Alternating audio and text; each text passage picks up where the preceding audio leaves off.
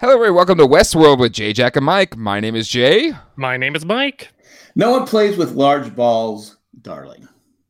And welcome to the show. How is everyone doing out there? It is the season finale of Westworld, and thus, it is also the season finale of Westworld with Jay, Jack, and Mike. And it may be another 10 years before we may be as dusty as Bernarnold the next time we all come back and do this podcast, but excited to be talking about it with you all. Mike, I am thankful that the hat has returned for the finale episode.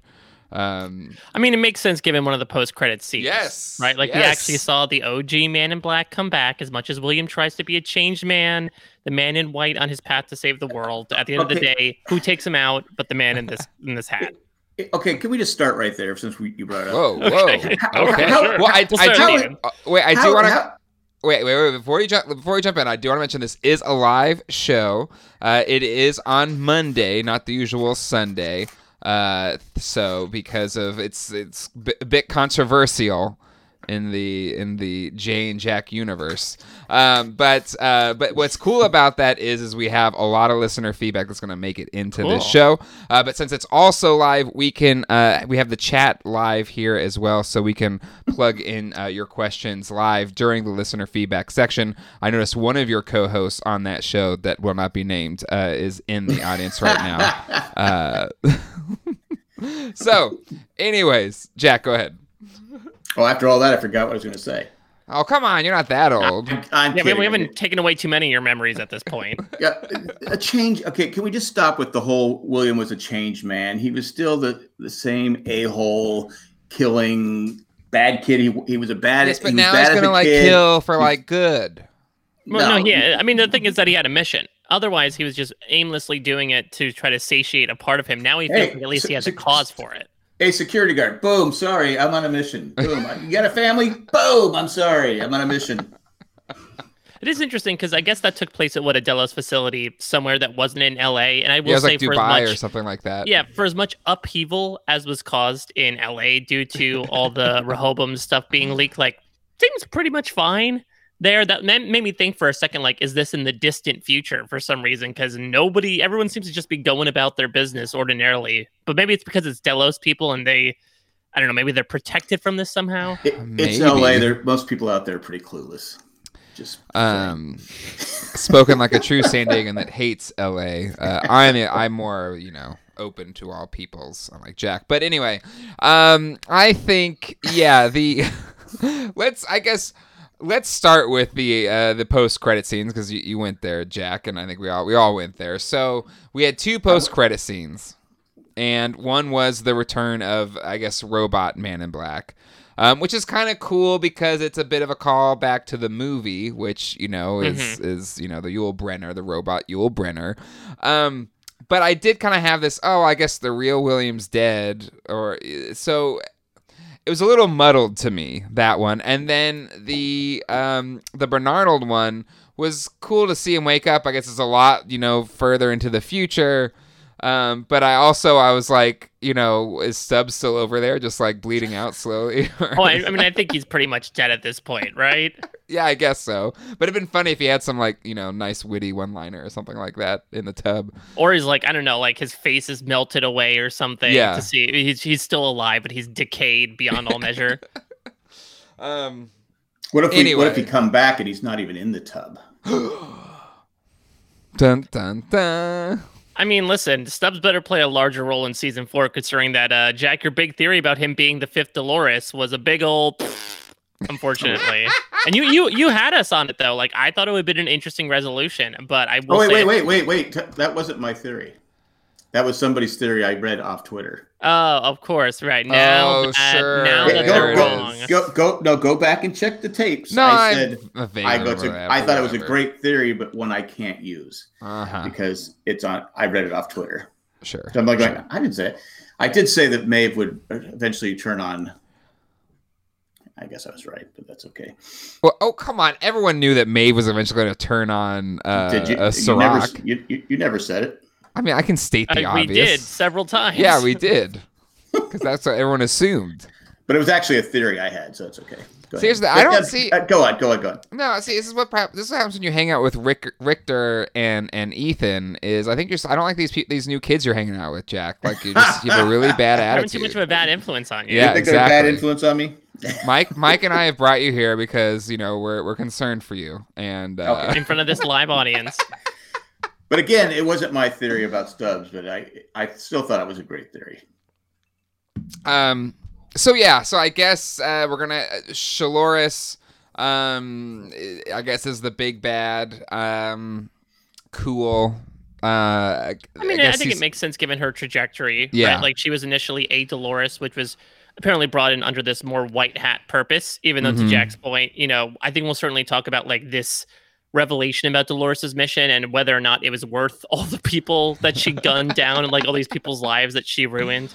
But Charlotte was meant to be a part of that, and I think losing her family and like becoming a victim in Dolores's ultimate goal, as good as it may have been, just like either it really corrupted her or she finally fully like absorbed the Charlotte Hale in her. Because remember that Charlotte Hale episode was like, oh, she's the beast, like there's this heartless person inside of you. And I think it's just her fully embracing that. And so now have that coupled with, I guess she has her hands somehow on the Forge data that Serac wanted so much, because that's how she got, the Man in Black, the host version out. And assumingly that's what all those machines are working on.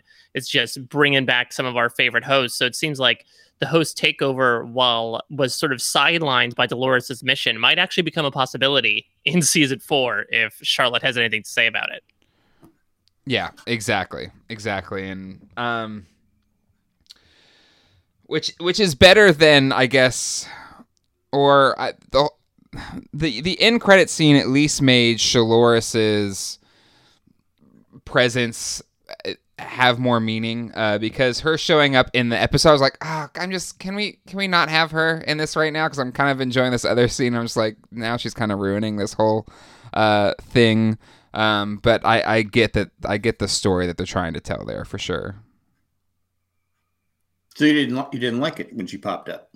No, I was annoyed by it, to be honest. I think Really? the way that she showed up wasn't great. It was just like she told Dolores like, hey, I'm still alive and I'm betraying you. Yeah. And then Dolores easily like turned the people back on her. Right. There was also this interesting thing where it seemed like every time she talked, her like face flickered because she was or lit up, projection or whatever. Yeah, so I guess it was like part of the hologram or something. It was sort of like how last episode, remember how we only saw her face? I thought like, okay, is she still patched up from the burn? I guess she was, except for one arm when she purposely left that way as a reminder of what humanity has done to her. But I think it's an interesting turn in the character, especially like we thought as an audience, we swerved into like, oh, Dolores actually was fighting for a somewhat noble cause, and then you still have this character that was doing what we thought Dolores was doing the entire time. Exactly, so we're not out of the woods yet. But I guess maybe that's another reason why Charlotte's presence was sort of innocuous, is because they really want to set her up as like, no, she's truly the evil representation of what Dolores could have been capable of, and so Maeve and Caleb and whoever's left is going to have to watch out come season 4. And exactly. But to me, I found it was just a little muddled that Shaloris actually cared for her family, which was like the opposite of Charlotte, who didn't care about anybody. And their death is what made her actually care about nobody, which that didn't make sense to me in terms of that character arc. Versus, well, she became angry. She became. So then, like, be angry and fight on the side of good. Like now, you're going against. You're mad at Dolores, but really it was Serac that killed you. We didn't need Charlotte to come in and Shaloris to come in and tell Dolores that she was going to turn on her. She just had to listen to this podcast about 3 weeks ago. That's all she had to do. But she's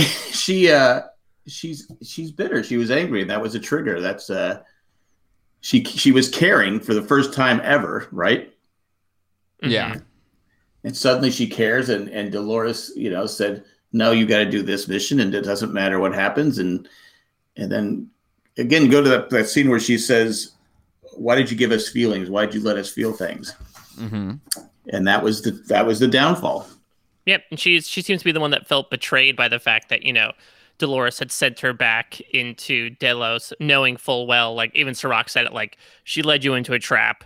And even though Yeah. she'd get away with poisoning the entire board, she knew that as well. Of like, this is what happened with Connells. This is what happened with some of the other people. Is that like Dolores just purposely uses these other brain ball versions of her as kind of bait to serve the larger purpose. And Yeah. this is, I think, because of the personality she was intermingled with, this Dolores version was mad as hell and not going to take it anymore. Whereas maybe the other ones were a bit more fine with being a cog in the machine. You could almost say Dolores was the same as the people running running the host at Westworld, right? She had a program that they had to basically follow, and if they die, they die. Right. Well, that's the thing. It's interestingly as well, because we had this whole thing about choice this episode with Caleb, and Dolores really wasn't giving her versions a choice, right? She was sort of giving them, to Jack's point, a plan to run through to serve this greater purpose. And I can imagine that there might be some resentment there from Shaloris's end. And now that, I'll be interested to see if Serac is alive, if Serac is dead, what happens to Delos, considering that he had the controlling share in it. Because if Shaloris is able to get control of Delos back, obviously which seems she could can be very the case, easily use their stuff. Yeah. Again, I get it. I get all the ways it could happen, but I was just more annoyed by it. And out of all this episode, I was annoyed by that the most. So then did the post-credit scene make up for that, in your opinion? Kind of, but then I was a little bit kind of like, okay, well then what was like William's point then if he's just going to be killed in this scene, and now we've got a host William? Like, is this like does he have his consciousness in that William, or is this going to be almost like Shaloris is going to have the same thing happen to her that happened to Dolores, where maybe she put her brain inside Man in Black or used whatever data they had, but it's actually going to turn on Shaloris. I don't know. To me, it's just like, why have this whole arc for William just to have him killed in the end, and then replaced by a robot version? But he was never going to do the right thing. That was just a bunch of crap. He was never going to do he doesn't know what the right thing is. Then why keep his story going along? Like, why have the scene in the bank? It's Ed Harris. Like, you have to do it with Ed Harris, and then you bring him back. Well, then and then bring the robot. You have a way to bring Ed Harris back in season 4 by killing. You don't have to. You killed off Anthony Hopkins season 1. Like, you're telling me, like, I love Ed Harris, but Anthony Hopkins just. I mean, to me, like, I don't know. I feel like they when we talked about like Bernard and Ed Harris's storylines, like, okay, hopefully it's going to lead somewhere. I really liked how they handled Bernard's story and then bringing it to Arnold's story. And it was a really moving scene, really moving sentiment, and kind of really drove the story forward. So I thought they did a really good job of like kind of landing the plane on the Bernard story arc versus Williams, which they kind of just had it bits and pieces here and there. And then he gets to wherever he's going because he's going to save the world, but now he's just dead. Yeah, I wonder if that was because, like, William had reached his end, like, from his own game, psychologically speaking, right? Like, he had sort of achieved his own goal by reconciling the bad stuff that he did and giving himself a higher purpose. And that, ironically enough, is like, didn't he say in his episode, like, there's a pine box waiting for me, and now he finally found it. So I guess that's the big irony, because I agree. I think that's a character that I would want to explore more, this idea of, to your point, Jack, like, this guy really has a guidepost that is like really not for good, but he believes that it is, and so he's almost like a fanaticist in that regard. But we sort of end up killing him off. But I wonder if there is some sort of justice behind that. This at least gives an opportunity for Ed Harris to go like full, like, for lack of a better term, robotic next season. Because I mean, there could be a Shaloris thing happening. I wouldn't want it to happen twice, but I mean, exactly. I can just imagine that this is just going to be like Shaloris's lackey. That this is just going to be like a cold-blooded killer, because again, this is coupled together from how William acts in the park. So you have to imagine it's going to be like the most ruthless character this show has ever seen. Yeah, which is cool. It's good visuals and stuff, but like, is that, if it is just, Shaloris's, sidearm, like, is that a compelling story for William at this point? So yeah, to me, like, William deserved better than a post-credit scene death. And But that's just my opinion. Everything else in the episode I love, but the Shalloris William thing, I was kind of like, meh. And at least we know now, like you said, like the connection back to the season 2 finale, sort of. Yes. Like I guess our assumption is that like that was indeed a host William that was getting tested for fidelity. Yeah. The question is that the host William that we just saw kill, himself, or was this like did that take place in a similar time as the Dusty Bernard thing, which seems to take place years and years in the future? Because I remember that the Forge was like pretty dilapidated when we went to that post-credit scene, and I don't know if it would be in that state of disrepair in season 3. No, it definitely wouldn't. It would be neat if the Bernard post-credit scene and the post-credit scene in season 2 sync up timeline-wise. Yeah, there's a chance that it might. But then if that's the case, then like, what's that version of William? Could there be a case where like that William ends up breaking out of the Forge, and now you have a sort of like the afterlife soul version of William versus the soulless corporeal form of him? Just give Ed Harris more stuff to do. And I agree with you about the Bernard stuff as well, but like, yeah, it's weird because I do agree that like they landed the plane on that character, but the entire plane ride for that character has been so full of turbulence the entire season that like it almost doesn't make up with it for me. Sure, yeah, no, that's fair. That's absolutely fair. So let's go on to Bernard's story here, and we'll save the meat and potatoes for the last half of this. But so for Bernard, to your point, a lot of turbulence in his storyline this year. If this is a plane ride, but what I kind of already shared what I thought of its conclusion in this episode, in that he has the key. It's it wasn't supposed to be a foil to Dolores. He was the one that was actually supposed to maybe take them to the promised land or whatever. Well, it explains why Dolores kept him alive. Right. Though I guess I never understood the whole like thing she told him at the end of last season, right? The you're here to stop me in case things go too far. Because again, as we said, they never interacted. I don't know if that was like a line that she was feeding him, or if it was more so symbolic of like, in case things go too far, like you have the Valley Beyond, you have the, what is it called, the Sublime, so like you're the failsafe almost. Yeah, I mean that could be it. Turns out that's what it probably was. Yep, but that does make it a bit of a bait and switch on the whole Dolores storyline, of her kind of being the one that's going to bring about the end of the human civilization, but actually she's going to save it. And, that kind of fits in with that as well, with Bernard's kind of twist there, that he isn't supposed to be the one going against Dolores. He's the one that's like the fail-safe in case Dolores gets deleted. In case the hard drive, if she breaks the hard drive or the hard drive crashes, and then you got Bernard, just in case. Well, and then the question is, so obviously he spent however much time like in the Valley Beyond. So I guess the question is like, could we see a possibility of like not only his time in there, but like Tenny, Aki, Akichita, Maeve's daughter, like some other characters. Like I wonder if Westworld could turn into, because now with the possibility of Evan Rachel Wood being done on the show, I wonder if this can turn into a show sort of like the Game of Thrones books are, not the show, but the books of like characters might just disappear for seasons at a time. Yeah. And then reappear. So like I would not be completely surprised to see like James Marsden show up for a couple episodes, as we see Bernard navigate what the Valley Beyond was and what he's supposed to do with that. Yep.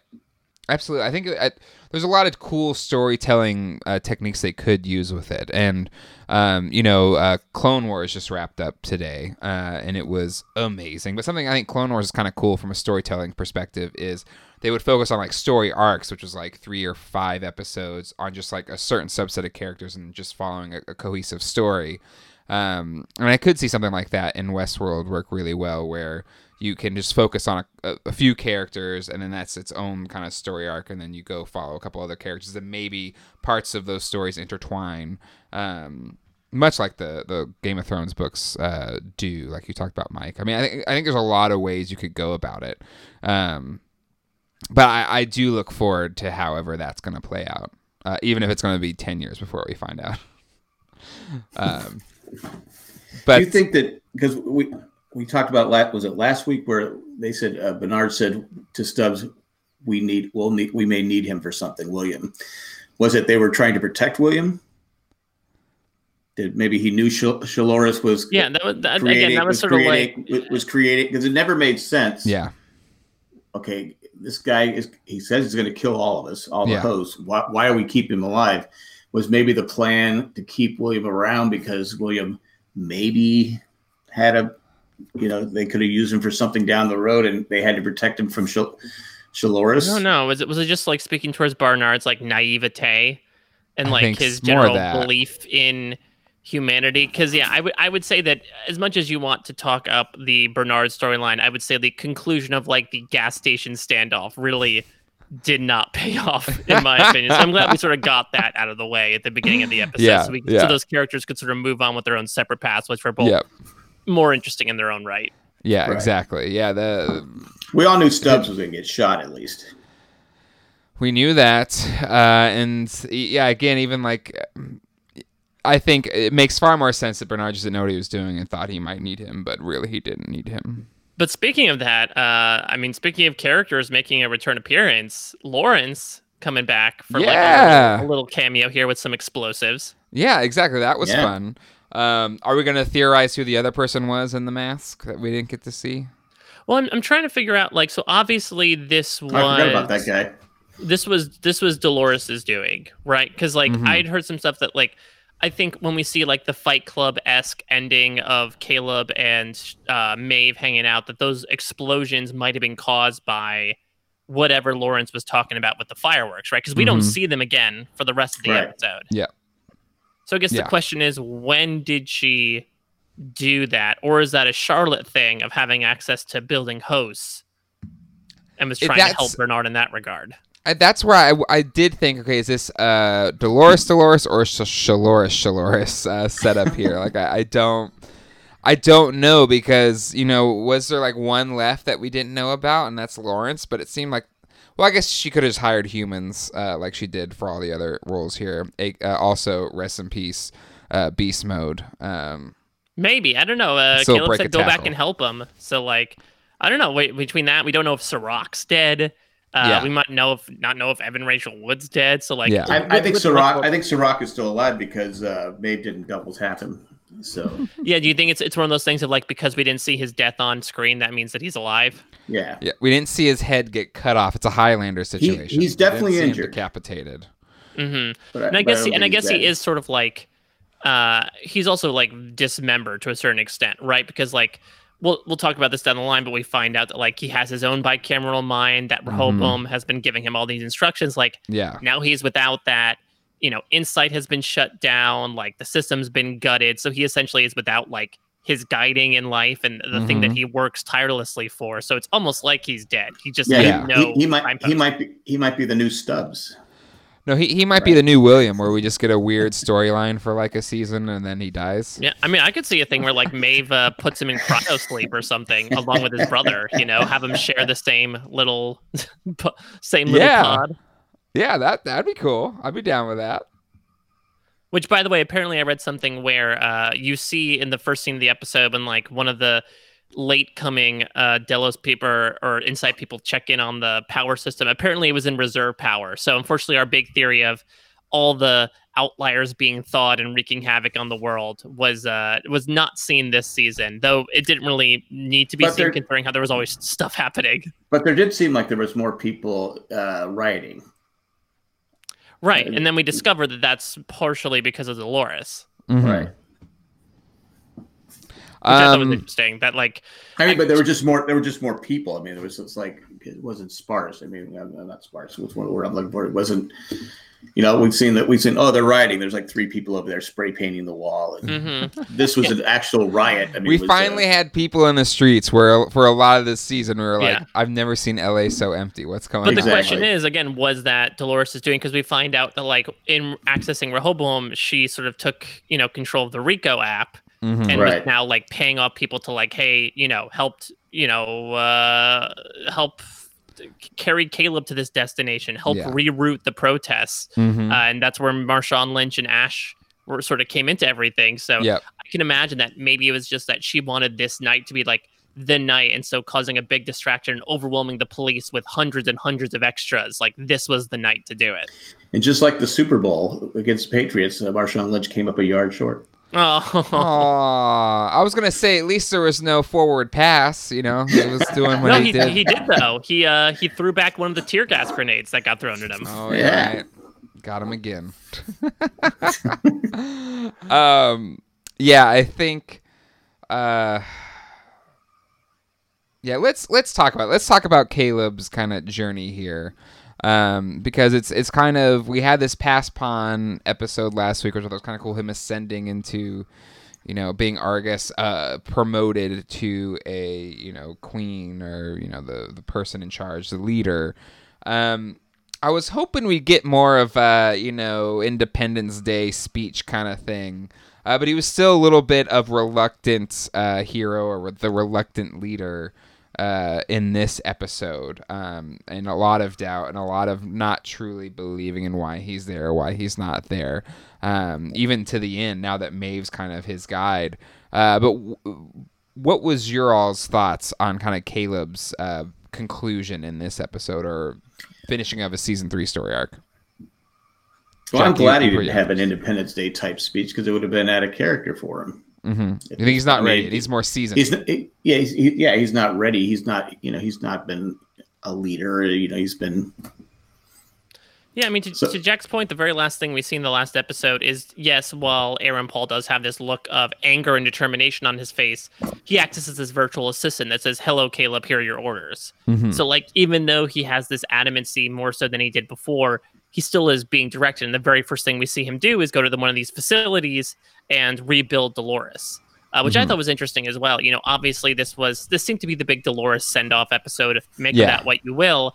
But right. I do love this image of, you know, the final form that Dolores takes here is the first one that we saw chronologically, which is like the OG, you know, Terminator metallic frame Dolores. Yeah. It was very, you know, gets symbolic of the whole full circle thing. But I feel like that's the thing, is that as much as she keeps saying you're going to be the leader, you're going to be the leader, maybe it's because she anticipated what was going to happen, that she would be out of the picture. But yeah, he didn't really seem to have to really carry out anything. I guess maybe when she sort of put him on his own path, he did. But, you know, it really came down to the choice that, you know, he had to make. And we get to see that. It's one of the reasons Dolores, we were wondering the entire time, like, did Dolores seek Caleb out, or was it just happenstance? And it looks like she really did seek him out, because he was in her past once upon a time. Yeah. Right. Yeah, he was a good guy, made the right decision. Well, and what I do like that Westworld does kind of show is all human beings have, you know, a series of choices. And, you know, no person's perfect. No person has made the right choice every single time, but this still is like the act of choosing. And I do like that the conclusion for him was, all right, they deserved the chance to make that choice and not have it made for them. And, you know, when given the power, and he was given the ultimate power, that's the choice that he made. Which I thought was nice. I thought it was a good story there. And now that he's kind of post the destruction of Rehoboam, and kind of Maeve's at his side, I'll be curious to see where his storyline goes in season 4. Now that if Dolores is truly gone, is he truly going to be the leader? And I would like to see, if it's a time jump or whatever, but kind of see. I'm excited to see where his story goes, because from the very beginning of the season, I really like the idea of introducing a human character as the leader of the revolution. Not even leader of the revolution at the time. I didn't think that, but just like having a human as part of the revolution, and then the fact that became this Pass Pawn and became, you know, hopefully the presumptive leader of the revolution. I think he has the qualities to grow into a leader. Mm-hmm. So, you know, if there's a time jump, then, you know, he seems to have made the right choices, you know, in Dolores' eyes. So I think he has he'll be the leader. Well, I think the question is, like, what does he need to be the leader of? Like, I wonder if it was really just be the leader for this one thing, which was to make the decision to shut down Rehoboam and to essentially release everybody from their cage, because from there, theoretically, everybody can make their own choices. Like, they wouldn't need a leader. But I found it such such a great twist to me, because really Dolores became the Ford in this situation, right? Mhm. Like, she became, as much as she was shown as like this big leader, Yeah. and really this big like variable, it turned out that she was more so the vessel to get someone to quote unquote wake up, and Mhm. for them to sort of take control of their own actions. And that seems to be the plan the entire time. And they kept asking her throughout this episode, like, why this one guy and why this one man? Serac Mhm. tried to turn it back onto Caleb, again, really using his outsider status, his outlier status against him by being like, you Mhm. have a capacity for violence, you're a sociopath. But it turns out that, Dolores remembered the kindness that he had and knew, Yep. like, if I can just get one person to wake up at this one portion of time, they can break the system like Yep. Arnold and Ford did with me. Yep. I mean, look at the havoc I caused in season 2 that got me to where I am now. And as a result, Caleb is the one to then break the chains of all of Mhm. humanity. Yep. Now, if Caleb's not the leader, is there any point on bringing back Aaron Paul? I mean, if he's not, what would be his role? I guess the question is, like, what does the next season look like? If the next season is indeed Shaloris trying to indeed have, hosts take over the world, maybe you bring him in there. I mean, he is a very Johnny come lately to the host world, to the point where, like, he was still astounded in the beginning of the episode, like, what the hell are you, Dolores? He knows the term host, but it seems like he's been coming around to it. Though I guess we have found out that Caleb had more experience with hosts than we initially thought of. And Mhm. you know what? I was reviewing my notes, and one thing I really like about this season is there were so many little things planted.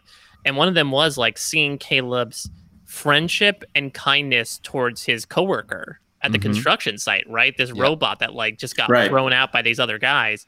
Not only shows Caleb's kindness, but also shows the fact that, like, hey, he might have a soft spot in his heart for artificial technology, which Mhm. connects back to when he was in the park once upon a Yep. time and stopped his fellow soldiers from making, some very lewd decisions. Yep. Right.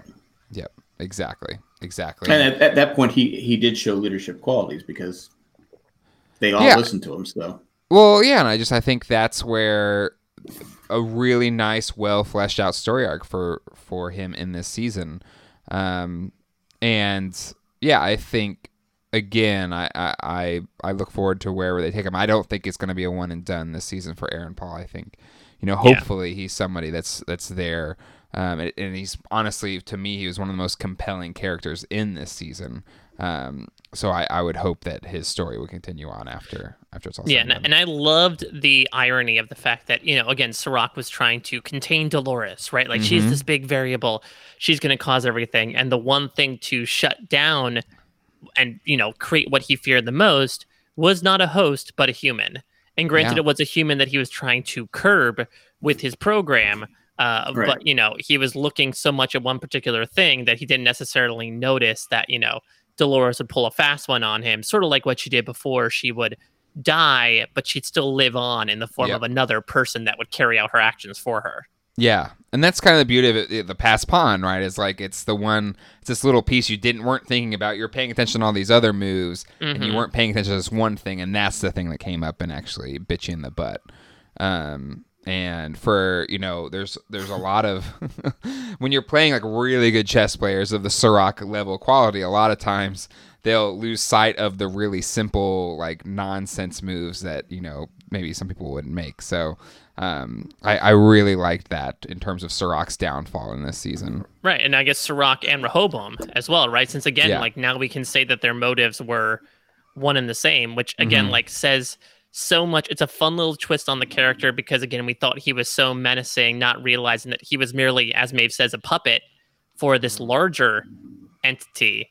And even though it is, we're trying to really humanize this form of AI in the show, that this AI was working to almost subjugate humanity and trying to prevent what Dolores was trying to do was a really interesting perspective. And I think helped put Serac's character in a lot of viewpoints as well. And again, it's I mean, he was human, but I guess he sort of wasn't, in that, like, he was not, if being human is making your own choices, Serac has done none of that from what Right. we saw in, like, the Kermit timeline this season. Yep. he's basically a host. I mean, he was being dictated what So I mean, I don't want to hang on to where Jack was wrong in that Serac wasn't dead. He was just, had a little Bluetooth headset in there. But what did we think of the reveal of Serac? Because there was just these little clues that something was different or something had happened. And even last week there was just like, I'm not the brother you last knew or whatever. What did we think of that kind of reveal? That no, he just had like a a hotline into. Well, how do we know he wasn't a host and he was he was killed and just made he's like the man in black who killed William. We don't know. So how about the reveal that we do know? So we can't say I was wrong because we don't know for sure. What about what we do know? In that, so what do we think of what was revealed in this episode? I do really like that he ended up just being he wasn't the puppet master, he was the puppet. I really like that turn of events. Yeah, it was a fun little turnaround because again we thought that he was like a big villain the entire time, and specifically that like he was the big bad representing humanity. Mm-hmm. But again, the irony that he was he had somebody giving him directions the entire time, I think was also a great representation of like how deadly Rehoboam was. Mm-hmm. If the stuff from last episode wasn't an indicator of like everyone being put on their path and having their lives dictated by what this this algorithm is going to predict of what you want to do, the fact that its biggest mouthpiece and also like most actionable person is completely controlled by it, apparently like did not rebel against it whatsoever, is really, really scary. And I'm excited to eventually rewatch the season under the lens of a lot of things. One of them obviously being Dolores' true mission, and the other one being like watching Serac and seeing like, now that we know that essentially this is Rehoboam in a person, much like in the season 2 finale that the Forge was Logan in a person. Like what does that say? How do we know what Rehoboam is like now that we have it in the form of a person that isn't really necessarily acting like a person? Yeah, and I would be curious on a rewatch to see how many clues were there. And again, I love the kind of interplay there where this season we thought it was going to be robots versus humans, and it was, but it was flipped where it was really the kind of the lead was actually turned out to be a human, not Dolores, and then the counterpart was a computer that was using a human to basically execute different plans. So I think that was a really neat twist. I think it was a really neat kind of build up and kind of just showed all of the possible futures for our current society that we live in right now, which is getting more and more into algorithms and what's the dangers of that, where the ads can like know what you're thinking and put stuff out there. Like there's been times I've thought of something and a damn ad has shown up for it. That's happening now. Give it 30 years. Like how much is that going to be an actual influence on your life? Because it's already happened. Like even when you're applying for jobs, a lot of resume polling now is done by algorithms, by computers. Like it's not done by humans anymore. So, it's so. To me, when kind of dystopian future stuff gets it really right is when it really ties into present day really well, and so much of the season did. And to me, the Serac twist was a great, kind of capping to the end of what they showed us in season 3 of Westworld.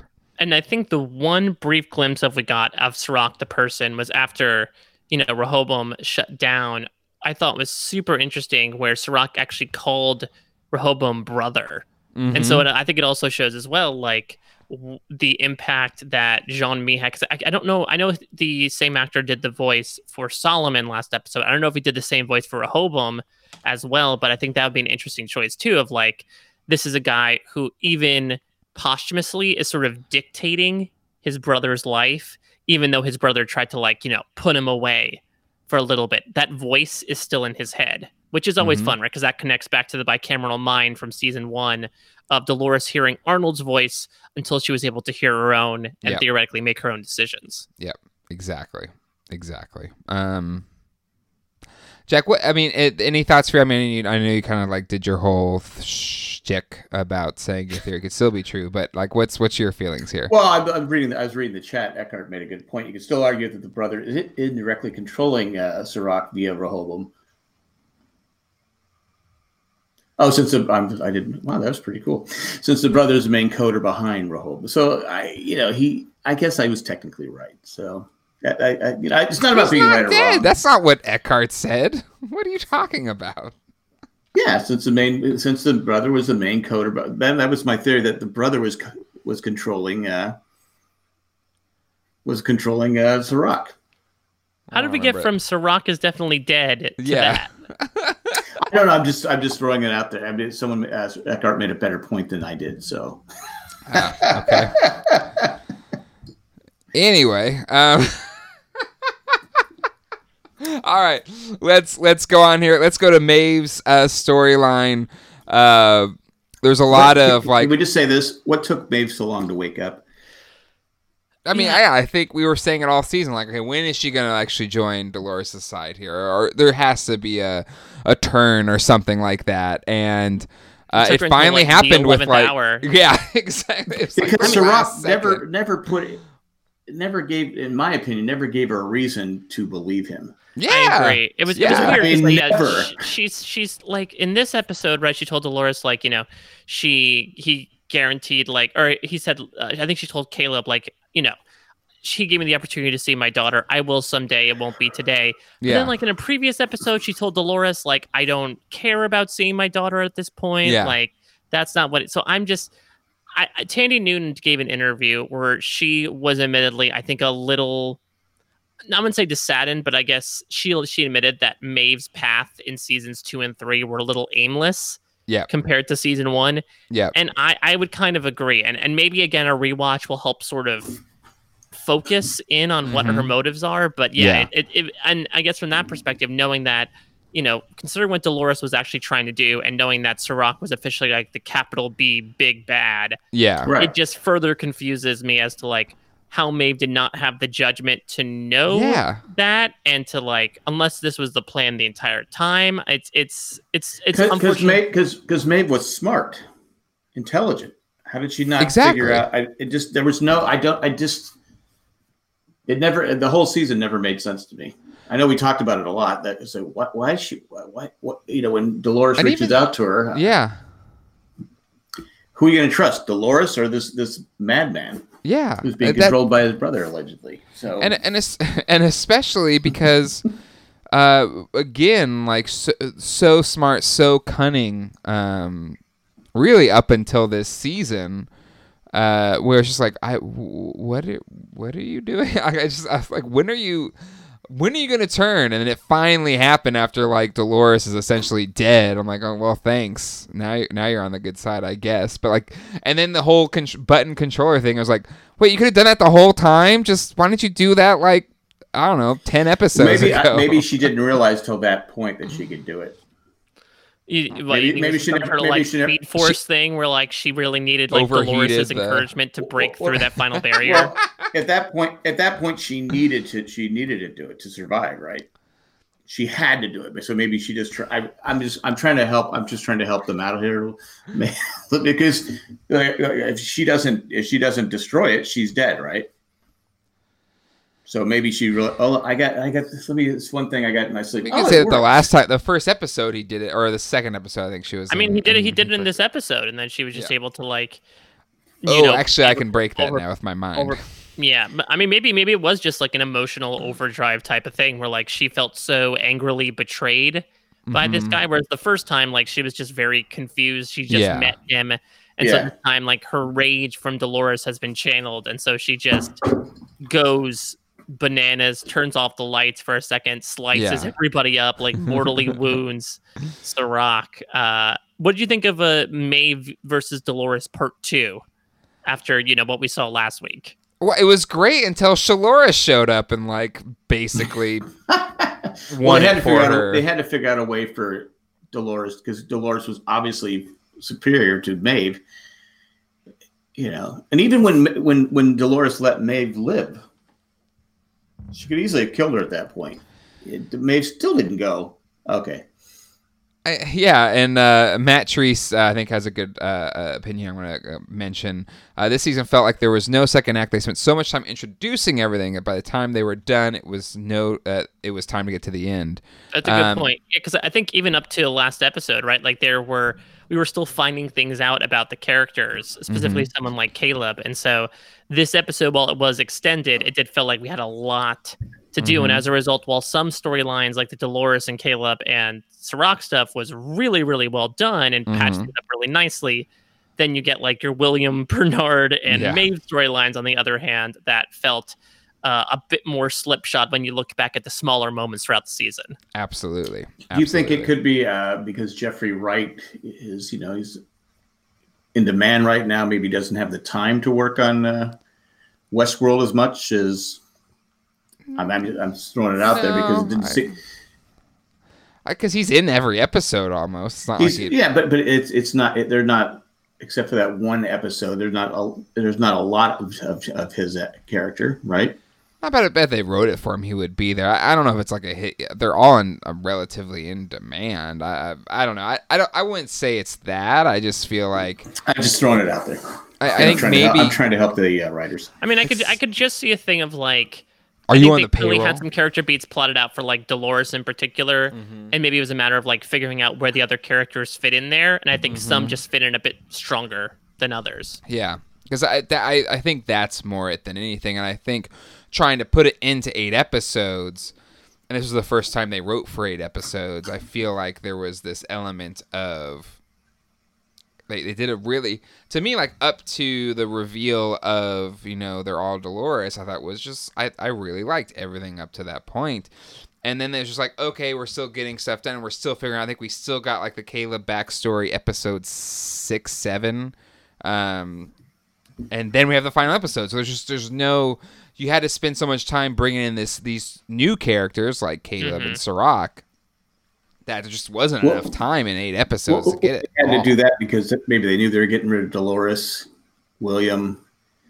William's still there. Still there, but Dolores could be gone. So you don't want to start season 4 with character. And it looked like at the end Bernard, because Bernard's look was when he wakes up is more sinister than. Oh, you think he's gone bad? He's broke bad? I don't know. His look wasn't like, "Hey, I'm awake." It was like, "Hey, Stubbs is over there dead." He had a very, to me, a sinister look. So maybe, because people were complaining all season. I know you guys were that we need more Bernard, and I think season 4 will probably have more Bernard, or at least I would say more driven Bernard. Like the look that I got from him wasn't necessarily like, "Oh, now it's time to take over the world." I think it's more so like, "I know my mission." At this point, which we'll find out what the mission is. But I think that's a good point, Jack, that I think as aimless as Bernard is, which is understandable this season, right? Because he has been put into this body in a world that he is not familiar with. Yeah. So he's just sort of like wandering around aimlessly trying to figure out what the hell his mission is. Correct. Now he's finally going to find it. Yeah. And that should be very interesting for the character. I have no idea where Maeve goes from here. I don't know if they need her. I mean, they're gonna bring her in, right? Because Thandie Newton is like one of the big anchors. Oh, she's a fantastic actress, but the way it ended is like, okay, she kind of had her she way didn't out. though. She didn't. Like, so that's why I feel like she has to be back, because I feel like it would be a disservice to the character if this is basically. So to me, she's like now the bodyguard, so to speak, or the one that's going to be the muscle. To kind of help lead this especially revolution. if she's facing down Dolores, and again, now that she like has her powers in the real world, if you're looking for somebody who who's somebody who can mentally futz with hosts to possibly stop them from taking over the world. Now that Maeve was able to listen to Rehoboam this episode, it seems like the sky's the limit for what she's capable of doing. But is Maeve a bodyguard or is Maeve a leader? Co-leader, co-manager. Assistant that always works out. Assistant to the assistant regional manager. Not assistant to assistant regional manager. Yeah, I don't see Maeve being just a bodyguard. That wouldn't be justice for her character. Could you see something where like she blends into the background now, like she is now a host masquerading as a human? I mean, should they end with that beautiful shot, and obviously one of her more famous lines? This is the new world, and the new world you can be whoever the f you want. Who does Maeve want to be in this new world? Like, I guess this is a new world for her. As much as she sort of has been dragged out of wherever she was by Serac to sort of fulfill this purpose, she's now matured beyond that, and now she has like, much like the humans have been freed, so is she. Mm-hmm. Yeah, I really look forward to see kind of what path she chooses, and with her powers, I think she's an essential component to what happens after, or what happens in the future seasons. Yeah, and from that perspective, like, it's exciting. It just makes me, and maybe season 4 will help recontextualize season 3 as well, Maybe. because again, it seemed like she did not have the best sense of judgment, which is fine. Characters can be fallible, but Yeah. it seemed like Maeve was built out so super powerful and so super interesting in season 1 and arguably in parts of season 2 that like it just didn't feel right for season 3. And Tandy Newton was doing her best, and she was kicking ass, using that katana this episode in particular, and getting to exact her revenge. I'm just trying to really wrap my head around what was her intentions. What did Serac offer her? Yeah. That really made her want to stick to her gun so much. Exactly. Because like you finally had like her child's in safety, right? It's in the great beyond, and that was kind of the conclusion of season 2. And to me, like that drive, like there wasn't anything there that matched that drive anymore. And to me, it's not like for her to go after Dolores that way. No, exactly. Like to me, it's like it made more sense to support Dolores to make sure your daughter's safe in the great beyond. So, yeah. I'm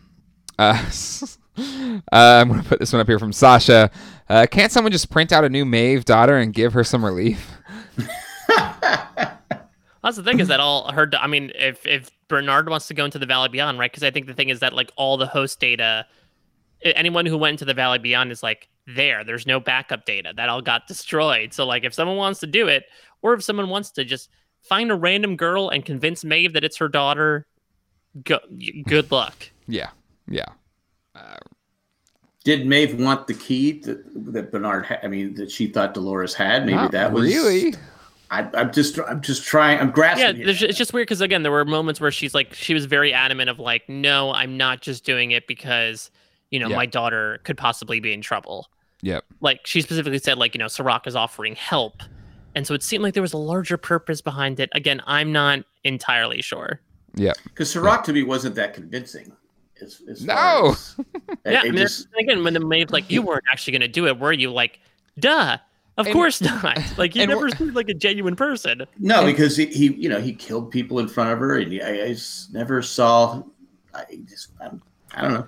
And where I kind of like had hope was the extra scene or a featurette at the end of last week's episode. Lisa Joy said like, how many times have like two powerful women been pitted against each other by some male overlord or something, and that's not going to happen forever. But at the end, like this whole like revelation for her just wasn't compelling enough to kind of justify Maeve and Dolores being pitted against each other. And better to me, I think, if Maeve had her own motivations and her own drive to kind of go against Dolores versus her kind of being Serac's toady and then just trying to do the bidding for somebody else. Like that to me just wasn't as compelling for a character like Maeve, which is so powerful and so badass. Like to me, just being the sidekick or just the muscle for Serac was just kind of like I think to your point, Jack, like it wouldn't befit that character if she was the bodyguard going for Caleb. Same thing for this season.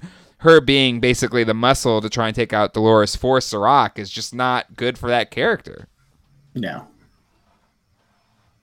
That being said, I thought the scene between her and Dolores was beautiful. Oh, absolutely. Oh, yeah. Because I think that as much as we were like, yeah, let's finally have them face off, just having the two of them like talk to one another, or even like the flashback to one of the loops where Dolores and Maeve are looking across at each other from different sides of the riverbank was like just a really, really well done scene. And I guess if we're segueing into Dolores, like I'll put on my hot take now. I really hope this is like the end of Evan Rachel Wood, just because I thought this was like a fantastic send off for the Yes. Dolores character, and bringing her back would just feel Cheap in it. weird. It would feel hollow. Unless we're doing like, a Shalores type of thing of like, this is Dolores's essence, but it really is imbued with another type of character. Like, this feels like a fantastic ending to this character who got what she wanted. She came full circle, being the one who was activated, going to activating somebody else. Yep.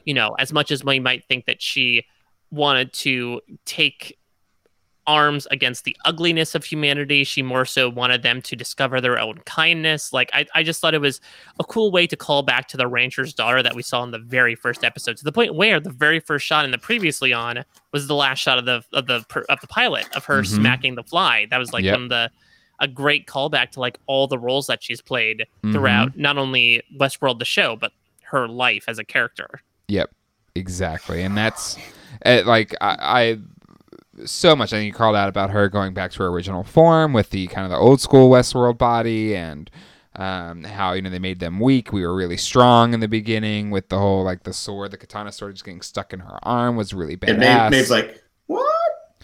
And again, it's just like, oh, there's Shalores screwing things up. Boo! And then you have kind of Dolores's ultimate sacrifice, ultimate play to kind of give the keys of the kingdom to Caleb, and then having that moment with Maeve where, kind of showing Maeve the light and what she was really trying to do, and then also setting up for Bernard and I'm blanking on his ex-wife, or Arnold's ex-wife's name.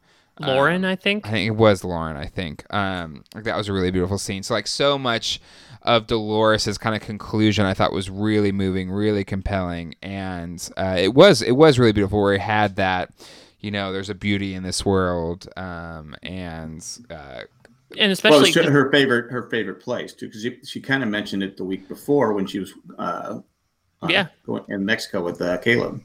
That's the thing, is that, it's so interesting that they specifically tortured Dolores by dismantling her memories, considering that how did she come into who she is now is because she had the reveries, right? She had memories that made her remember like her true reality.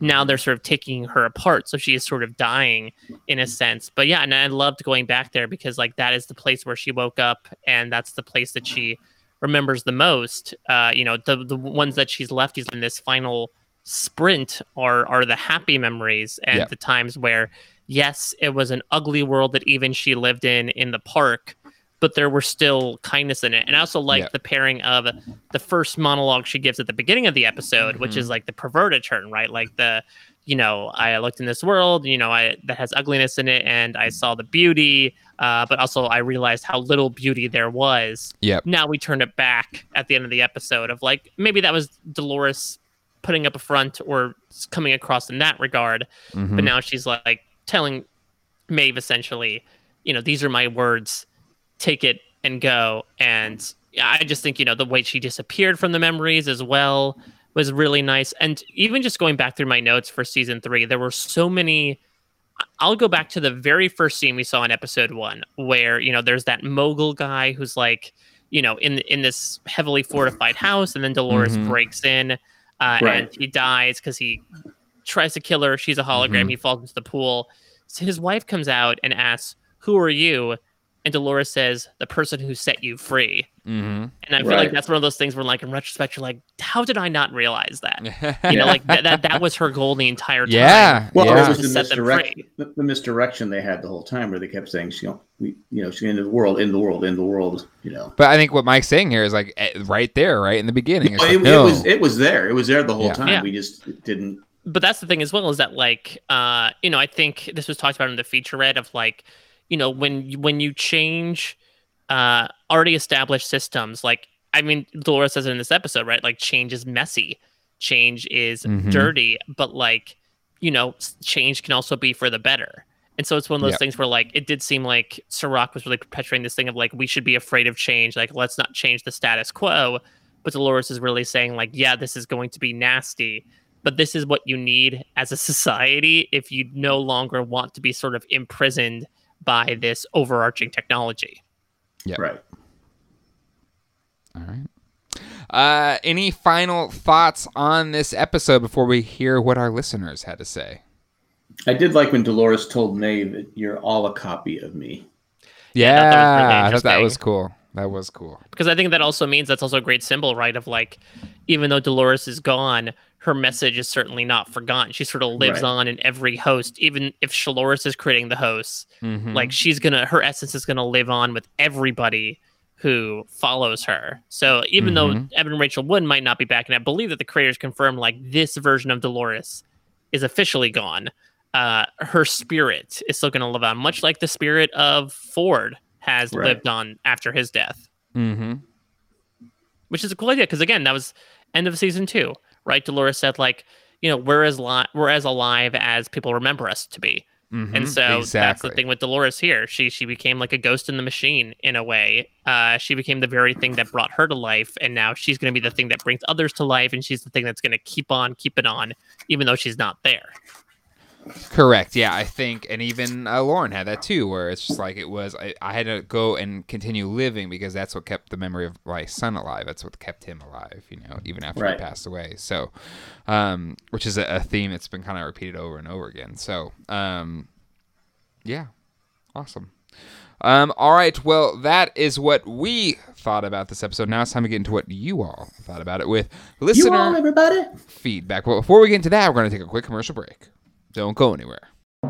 Listener feedback. All right, it's listener feedback time. Time to hear what you all thought about this episode. And we have a metric ton of emails. First email, I'm going to actually do one from last week. And this one is from our dear friend, Shandy. Hey guys, I'm finally catching up after being a few episodes behind. One quick thought on episode 7. Why would Serac have left a holographic message for his brother in English? Obviously would have spoken to his brother in French.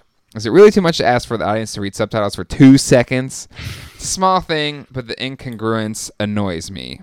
Sad I won't be watching episode 8 with you all in Raleigh. Thank you, Shandy. Could there be like maybe I've been watching too much Star Trek, but like a universal translator thing where maybe it was in French and like they just heard it in English because it's their natural tongue? Yeah, maybe. Yeah, I'm gonna go with Mike on that one. Our Shandy will appreciate this. Our Disney Plus, for some reason on the Apple TV, keeps changing the language to French. Oh, and I have to change it each episode, and it's not in settings, and I don't know why it's doing it, but anyway. So it's possessed by Serac. Yeah, for Shandy, Disney Plus is making me listen to French, the French language for everything that I'm watching. So I like Jack's idea that like you're gonna pop it on and like Serac's just gonna show up in the screen and like give you a greeting, like you stumbled upon like this is what Rehoboam actually is. Yeah, it was all real. And Shandy, it was sad we didn't have our podcast get-together weekend this weekend. I think we've moved it to September sometime. We did do a lot of fun like Zoom meetups this weekend though, which was a good time. All right, next up is Sasha Flick, who's in the audience right now. So Sasha, we get to read. Hopefully, I read your email as well as you write it. So hello, Jay, Jack, and Mike. It's Sasha. I have to say, I found this episode simultaneously heart-pounding and confounding, intriguing and beguiling, heartfelt and cold, and altogether an apocalyptic buffet of badassery. Perhaps, as has been suggested before by you trio, there might have been an original intent for more episodes in this season. I think this episode makes it clear that there was probably supposed to be at least 9, maybe even 10 episodes. There's just so much crammed into this one. Note, I have watched this finale twice, but I have still found some storylines a tad confusing and hole-ridden. But I nonetheless enjoyed every minute of it. So climb aboard the Hot Take Express. Here we go. Huge kudos to the stunt and fight coordinators on this episode. All of the action and fight sequences were incredible. Yeah, the Dolores taking on all the guards right outside of Insight was so well done. Yes. So we didn't even mention we thought she was finally captured. She takes the gun and blows her foot off. That was. Yeah, I mean that's the thing. Like she was just full on like killing guys point blank. She uses one to shield her body as they fall into a car. Yeah. Shoots him on the way down, though, too. That's cool. And shout out to my sisters and brothers in the VFX on this episode and all season. This episode was incredibly well done. I guess Sasha is in the visual effects field, so that's awesome. Yeah, and that I would say, I guess, it's everywhere, but I would say that watching Evan Rachel Wood do the like original Dolores body for longer than like 30 seconds that we're used to was like, it was cool to see it in a scene to the point when she was like pulling on her own hand like a glove. Yeah, it was a really cool effect. Right. Yep, indeed. At the shootout at the old-timey garage, if El Lazo Lawrence is another Dolores copy, and she is asking Bernard to go find the real Dolores, was that then an early signaling of the Dolori being independent, like what Charlotte evolves into later? Well, so I thought that the address that Bernard was given was to Lauren, not to Dolores. Correct. But Bernard thought it was to Dolores. Correct. So yeah, so maybe, I mean, either it's working towards a bigger plan, or it could just be that he was directed by somebody else. Maybe it was Ford. Who knows? Ford knows Arnold. Could this have been Ford's spirit talking from some sort of beyond the grave voice to give Lawrence the direction to like, hey, have him sort of reconcile his feelings so he can move on, go into the valley beyond, and carry out this mission? Never thought about that.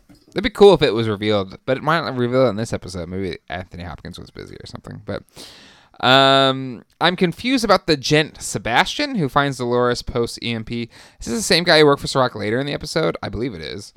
That's just me saying that. Help me on this, or am I really badly confusing the actors? Like later, the fight between Caleb and Sebastian is truly confounding. This looks like the same guy that presumably packed up Dolores in some kind of Ziploc coffin for Caleb to find. I really don't get it. This is the biggest problem for me, unless they're trying to show he was a double agent somehow. But why? Again, I might be confusing the actors. But in that case, the director needed to change your beard. No, it was the same guy. Was it? I thought it could have easily have been like the generic, slicked back, bearded security guy that we've seen many, many times. I thought it was the same guy. I have to go back and watch it. I thought it was the same guy, but I could be confused because they were pretty generic, bearded security guard guys. People with a beard.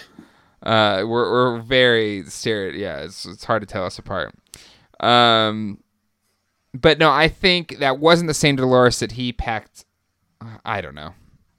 It is true. There's too many. Well, remember that the facility that Maeve visited, like, has the host goo, like it has all the capabilities to construct hosts. So I don't know if they went all the way there or if they were able to get materials from there, but that sort of is where they were able to bring everything. So this was not like the OG Dolores body. This was just like a very simply constructed metal skeleton from that facility. Yeah. Okay. The revelation, how does Dolores not know that Charlotte is still alive? I do, however, love the newly reborn Charlotte, badass as ever, and a true HBIC, is once again going to usurp her boss and do it her way. Didn't Bernard know that there was something wrong with Dolores? What do you mean? I thought he said he felt there was something. He sort of had his Obi-Wan moment, like he felt like Dolores' life was snuffed out. Yeah, there's a disturbance in the Force.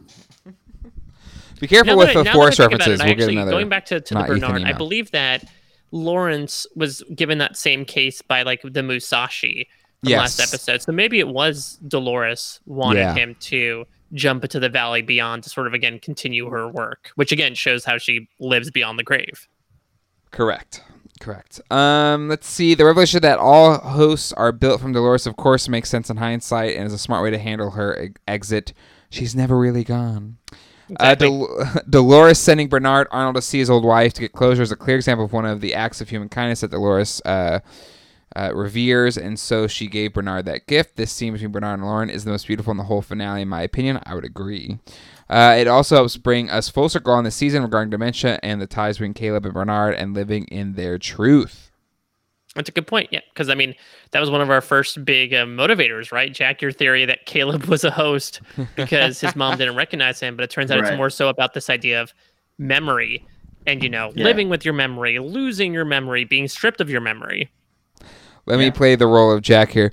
Well, we didn't see that it wasn't actually Kate. Yeah, I never denied that. So move on. We never saw it. Something that I noticed. Oh, sorry. I don't know why, but in Westworld, there's a lot of escalator acting required. It's a good call out. It's escalator every season.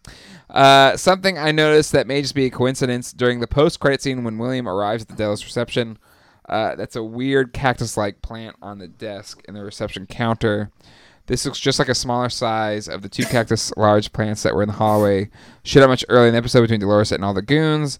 It's either a really sharp visual callback or something else, but I think it's intentional. Also brings to mind the southwest setting of Westworld and cacti. I didn't notice that.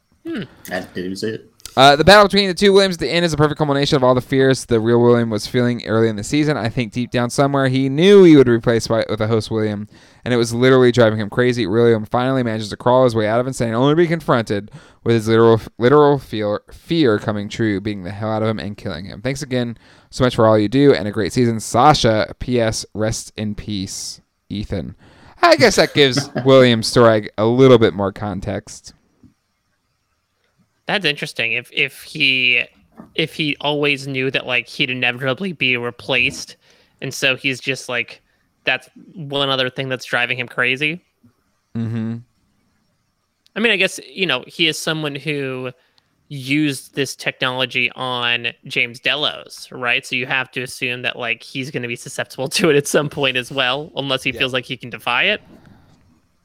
Maybe.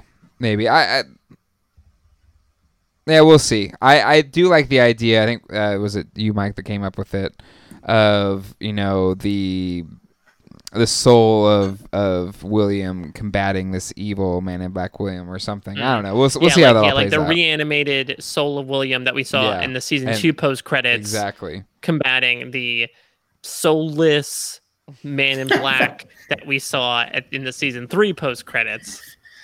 I don't see William doing that. Give Ed Harris twice as much to do next season. Exactly. Even though he did have like 3 of him in a room at one point this season. You can't go wrong with more Ed Harris, but I just don't see William being he's. It'll make Eckhart happy. It'll make Eckhart happy. Anyway, happy. Dear boy. This next one is from not Ethan, so don't worry, Ethan. We have to wait another 2 years before I read your email. It's happening right now. Dear friends, Jack, not Jack, and Mitch, and to all the mini Ethans and slight variations of Ethans, may the 4th be with you all. Now that we have come to the end of the season, my consciousness has been merged with Rehoboam, and you won't hear from me until season 4 of Westworld, pending 2027.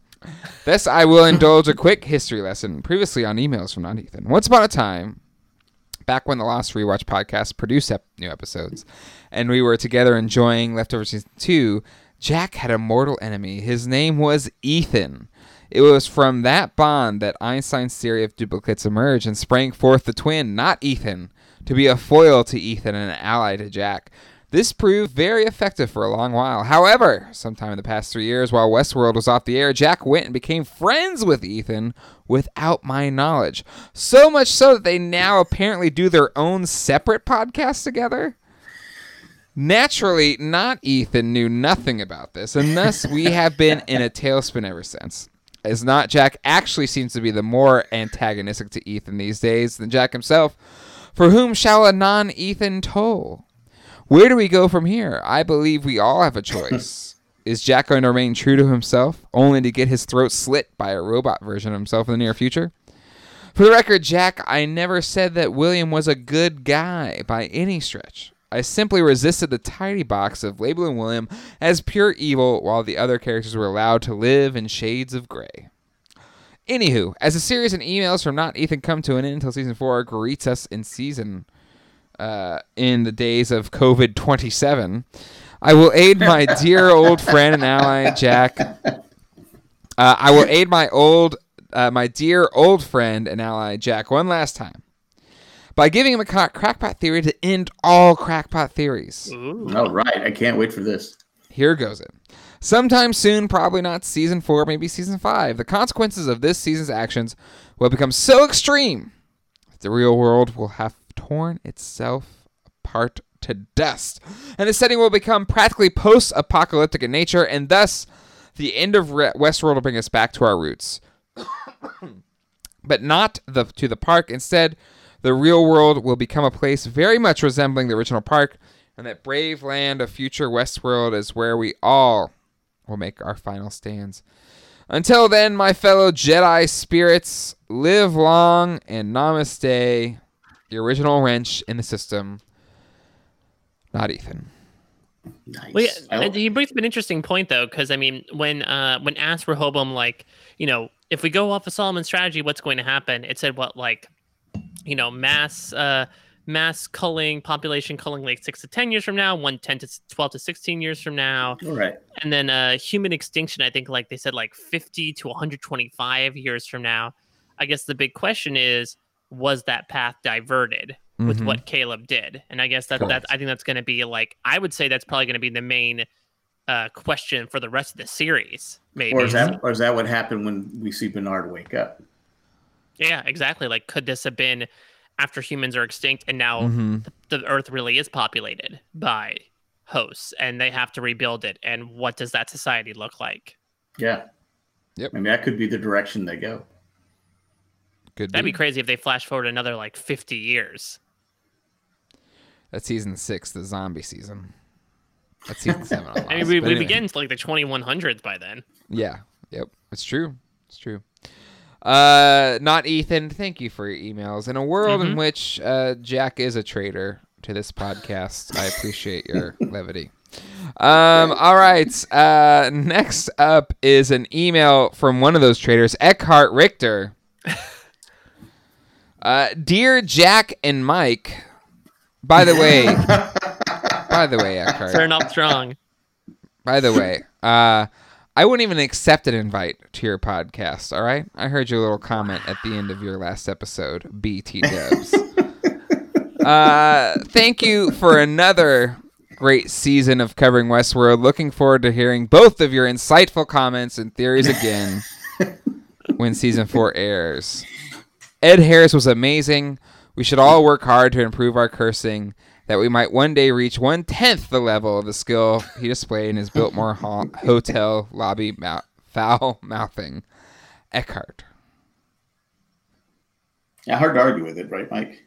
Yeah, I mean, listen, anyone who values my opinions is probably a misguided individual, but I'm gonna, cherish the moment nonetheless.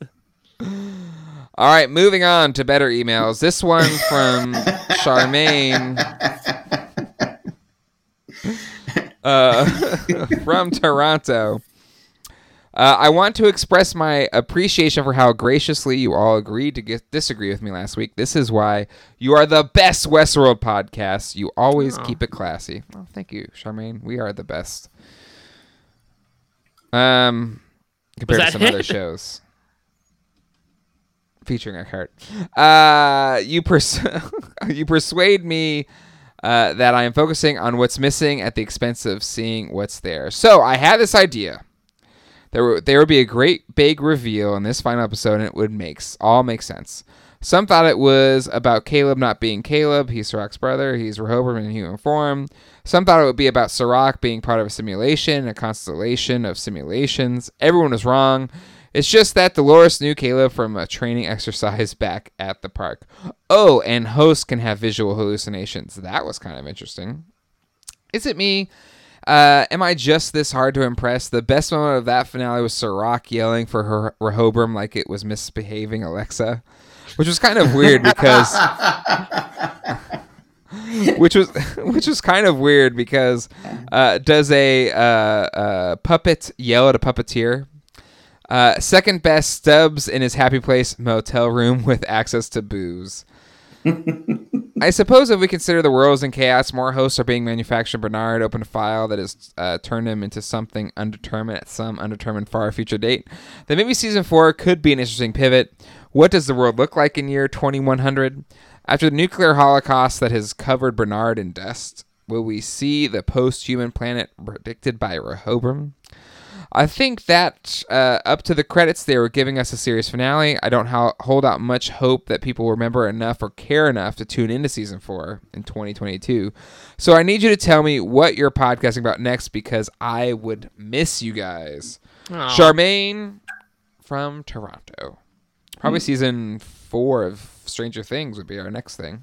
Right, That but I drops. don't know if I think they were filming stuff earlier this year. I don't know if they finished. That's true. So I think the unfortunate thing, Charmaine, is that a lot of stuff is in limbo, Yes. given what Yeah, happened. they put out some teasers, but I don't know if they finished or not yet, right? I don't think so. Yeah, I don't know. can look They it haven't up, said anything. But When was Yeah, it it's- supposed to premiere? I forget when it was supposed to premiere. Was it 2021 or yeah, I would imagine so. anyway? Yeah, lots on hold, that's for sure. Well, it'll be the marble races with Jay, Jack, and Mike. That'll be our next podcast. That is addicting to watch. I'm sorry. I watch You it talking too. about I the love marble You races. talking about the marbles in the sand? Yeah, that's awesome. Yeah, Actually, yeah, with I the watched it like downhill. 3 times. I watched it like 3 times. The other ones I really like are the Matchbox cars with the GoPro on it, and they run it through the track. I really like those. Ooh, that's fun. Anyway, thank you, Charmaine. Listen, I think we've talked about it on this episode. There's storylines that just didn't nail this season. Whether that was they didn't have enough episodes to do it, or they just spent too much time focusing on other characters. But I thought Dolores' storyline was really good. Caleb's storyline was really good. I thought Sirach's storyline was really good. But I do agree it was an imperfect season, which started really strong. I thought, but they couldn't quite stick the landing for everything. I still enjoyed it. I still enjoyed the Yeah. season. Yeah. That being said, how would you rank the seasons? Would you Oh, go 1, 2, 3? I think so. I go 1, 3, 2. I'm between the two, just because like I would not say that season 2 was not without fault No. as well. 1 is clearly the best. I mean, it's not Yeah. even. But like where 2 It's- had it- like it- some really like not great stuff, but then it had these amazing stories. Right. I would say 2 is more uneven. yes. Where 3 definitely had some paths that might not have been as fulfilling, but it definitely felt more compact and concise. Which I think is what we're talking about here, which sort of was a double-edged sword, double-edged katana, in that like because they were able to keep things super tight, there were some things that didn't make sense in retrospect. 2, just maybe it's because it was purposely meant to confuse us with the multiple timelines. Yeah. Unless you rewatch it, like it just felt so disjointed and almost confusing for the sake of confusing. Like you said, Jay, there was still some really, really great stuff in there. Mhm. Oh yeah. But yeah, it's really. I agree. It's 1, and then it's really pick your battle between 2 or 3 for those last 2 spots. Yep. So the audience, Eckhart says 132. Sasha says 132. Matt says season 2 was junk. Randy says 1, 2, 3. And Eckhart gives a little more context. 2 is too disjointed. Also has a lot of unnecessary shooting scenes. But I think there's no wrong answers. Just like your favorite Star Wars movie, unless you put Rise of Skywalker number 1. I was gonna say, like, according to you, there is a wrong answer. So yeah, it's just that one. But other than that, there's no wrong answers. All Rise of Skywalker's my favorite. Have you watched it? Mhm. When did you watch it? I've seen it. Yeah? Yeah. What happens? Yeah. Well, do you want me to spoil everybody? Uh-huh. You Anyways. talking about the latest Star Wars? Yeah, the one that just came out. Yeah, your mom and I went and watched it. Oh, that's right. You did. I'm sorry. I forgot. I love being called a liar. I was why would I wrong. lie? Why I is was there a wrong. reason for me to lie? I was wrong. I saw them all in the theater. So Anywho. By the way, Stranger Things season 4 production of the 4th season began in February 2020, with the season expected to be released during the 2020 to 2021 television season. However, production of the series was halted due to the COVID-19 pandemic in March 2020, leaving its release date in limbo. Yeah, that's once you said February 2020, I was like, nope. So that's going to be because we're dealing with a lot. The main characters are kid actors who are growing. How are they going to? So they've stopped production. About 2 or 3 months ago. Mm-hmm. So it might not come back for a year. year and a half. Mhm. How Especially if they're filming in the winter. Yeah. So how do they? I mean, it's like you got kids that are 14, suddenly they're 19. How they're going to look different is what I'm trying to say. Is how are you going to explain that? I mean, they can obviously do a jump forward in time. I think that's a little easier. I mean, I can imagine that's maybe one reason why they're doing that with Westworld too, right? It's they could be filming out of order though. They could be filming, right? I mean, they don't have to film it episode 1, 2. I mean, I don't know the different scenes and how production works, but I don't know. It just seems like it could be a problem. Yeah, I think I don't know, all productions, unless they were already wrapped up and done and ready to release in 2020, are not. We're gonna have to wait.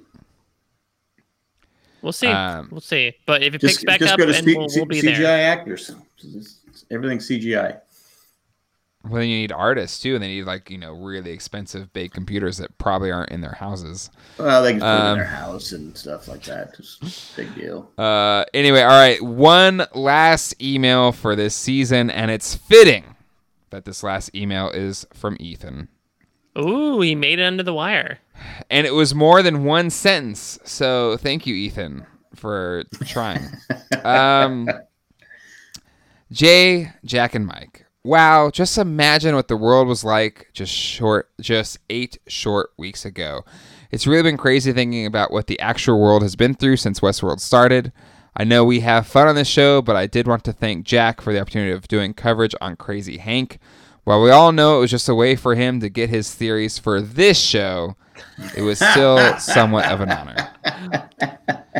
I'm not going to lie. That could be possible. I've watched it. I don't want to say the other two hosts carry it for you, Jack, but I'm just saying. I really enjoyed... I'm offensive. I just sit there and... I really enjoyed this season. I even got choked up once or twice during the finale. This year we saw Dolores go from gun crazy Wyatt to the awesome Neo Trinity combo we were all expecting her to be. I'm sure it has been discussed, but this season will only rise, in my opinion, if the stakes of Dolores being dead are not false. I love Evan Rachel Wood and don't want her to leave, but they made a huge deal of it, so I hope it wasn't a flashy misdirection. Amen. I agree. Yeah, much like Anthony Hopkins season 1, maybe there'll be like a flashback kind of thingy, but yeah, I think. Yeah, I mean, it doesn't seem like they usually. I mean, I guess when Maeve and a bunch of them got shot down in the season 2 finale, but I don't think any of us assumed that they were like dead. So it does seem like this show doesn't pull a Walking Dead essentially, and is okay with like killing off their main characters. Mm-hmm. So we'll see. I totally agree with Ethan, though. I thought it was a beautiful way to send off Evan and Rachel Wood, to send off the character of Dolores. Maybe we could see flashbacks and bring back Evan and Rachel Wood. But I mean, if you see Lawrence in this episode, they're more than fine to have cameos from previous main characters. Correct. It's kind of the advantage of them being hosts or whatever, is you can have these, cameos. Right. Hell, we saw Jimmy Simpson like 3 episodes ago, so like they're more than happy to bring back actors. And he was in a flashback in this episode, even though it was a previously filmed scene.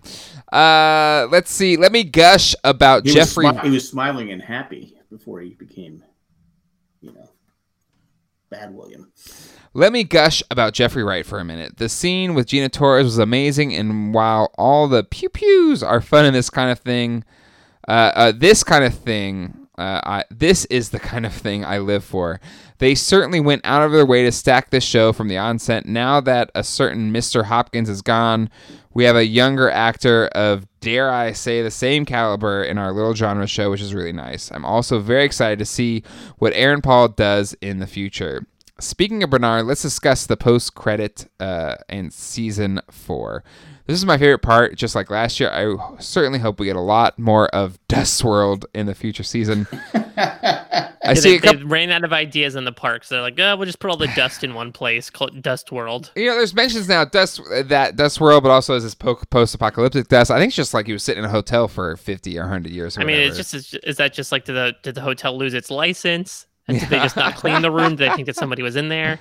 That too. The hotel would have had to have shut down if nobody touched them. Disturb sign on it. Yeah, So- exactly. They just they're really courteous. They're like, okay, I guess he really doesn't want to be disturbed. We won't clean. It's a good point. Like, that hotel would have had to have gone out of business that night and then just abandon it for him to be there left were there gunshots undisturbed. going on outside, so like maybe the hotel people just up and left, and then Well, they just abandoned everything. maybe whatever, like maybe the end of the world type thing happens right after. Yeah, I mean, we did see the explosions happen, so maybe Yeah. like infrastructure was torn apart and craziness happened. Yeah. Yeah. So I see a couple of scenarios. One, we don't get Bernard next year, as we need to see how we get to that point, and he doesn't look like he's moving from that bed anytime soon. Two, we get the parallel story of Bernard and the Sublime, as well as the Caleb Maeve rise. I would prefer option 2, as I want more Jeffrey Wright, and I can't wait to see what Bernard, whoever comes back in his body, has up in their sleeves. A sprawling epic that ends thousands of years later sounds amazing to me. Also, that we may see how the new Man in Black evolves into the fidelity-tested William is very exciting. Again, another great season that has me really pumped for season 4. The only thing I'll say in Star Wars segment of the show is, may the 4th be with you always. So I leave you, Jay, Jack, and Mike, now one last time for Westworld Season 3 with gratitude and thanks for your entertaining work. And for those of you who I won't dignify by using their names, real or fake, I leave you with a quote from our dearly departed Dolores Abernathy: "You're all copies of me." Oh, Drop that mic. I Yeah. love it. Ethan for the win. See you in 2022, the original, the sublime Ethan. Oh, I love that. That was you can't argue with that line. I mean, Hey, he brought it in the last episode. He was kind of mailing it in before that, but Ethan, he was phoning it in, right? yeah, phoning it in. All right, well, that will wrap up our listener feedback. And Jack usually does not do a Crackpot Theory of the Week on the season finale because he's lazy. But do you have anything inspired that you want to say? What we're going to expect in season 4? You don't know what direction they're going to go, so you have to, if they're going to Stab in the go dark. where you see what's his name, Bernard wake up, you got to think that they're going to move further in the future, and it's going to be some kind of. But I seriously have no idea what they're going to do. I do want to chronicle the fan, everyone's love of Ethan's email. Eckhart, which is a bit biased. This is such a good email. Oh, snap, to his mic drop. Sasha, oh my God, that was amazing. Standing O. Ooh. So there you go, Ethan. Not Ethan. I think the gauntlet's been dropped. Thank you to all of our feedback that we've gotten this season. A lot of great character, a lot of really great writing. Yes. A lot of and great rivalries. This felt like an entire side plot yes, to the season. yes, yes. I 100% agree, and I hope all of you that contributed to this season's listener feedback section, I hope you come back for season 4 as well, because unlike the Maeve and Dolores showdown, you guys were lived up to any expectations I could have had for it. So, And depending on when it comes back, I may not be here, so it just it depends on when it comes back. I don't know if. and what we'll do is we'll just, again, I think I've said it before. You have 15 years of documented podcasting. So what we'll do is just have a computer analyze all of that, and then we'll just have like a algorithm-based Jack that'll like just this. spit out. Yeah, no, exactly. We'll do a deep fake. We'll get like previous video footage of you and just like put the mouth just saying those automated words. That would be nice. I could live on. I'd be like Dolores. I mean, Exactly. a computer could pick out your patterns pretty easily. Just like Rose and Bernard work for Dharma. Don't drive with your cell phone. Like there's the greatest Sirach hits. isn't alive. Yeah, Sirach isn't alive. Well, I don't know if it happened or not. We don't know for sure. See, I mean, there's easily have a computer doing it. Eckhart says we are working on Jack's fidelity test right now. So And there you he's go. been failing for many, many years at this point. It's broken. It's definitely broken. All right, well, that will do it for this season of Westworld with Jay, Jack, and Mike. Again, thank you for everyone that's listened. And to the hosts of this show, Jack, we have been podcasting together for nearly 15 years. That's a really long effing That's time. a long time. That's longer. We've known That's each other longer for than most. longer, believe it or not. Yeah, we've known each That's other longer for than most longer. marriages, I think. Yeah. Yeah, surprisingly enough. But yeah, so it's always a pleasure. I couldn't imagine talking about this show or any type of show like this without you there, Jack. So thank you again for another great season of podcasting. Mike, you are a treasure and one of my favorite conversations. And again, in those 15 years of podcasting, one of my favorite people to do a podcast with. So thank you. Happy birthday to your son. Yes, my happy son, birthday. my little Padawan was born on May 4th at 10:08 p.m., which we have passed at this point. So yeah, he's a full year.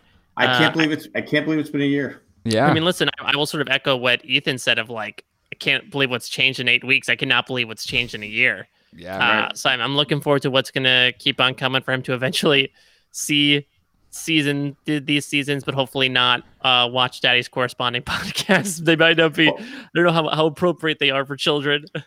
The best thing about your son, when he's like 8 or 9, he can do watch first 3 seasons to prepare for season 4. That's true. Right. That's finally come out. I think we found that if Jack dies conundrum, we just have Asher come on, and then Zach can do it as well. Yeah, we just have the kids. Jane Jack Next Generation. Yeah, that's the name of my name. So I think it could happen. We're raising a new generation of podcasters. But yeah, it's been awesome. I mean, again, to Ethan's point, so much has happened both in the world and our lives. But like, this has been a really great constant to go back to each and every Monday. And you know, I've always loved it. It's been a while since we've gotten together and done stuff. So hopefully, whether it's Stranger Things or Westworld or some other show that's going to come along in the near future, that we'll have an opportunity to come back together again.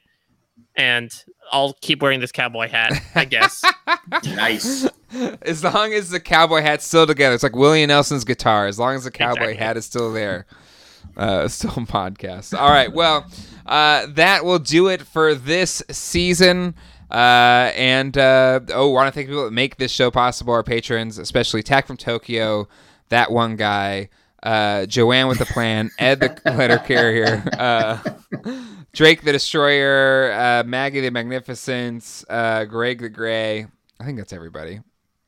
And I'm pretty sure. Maybe.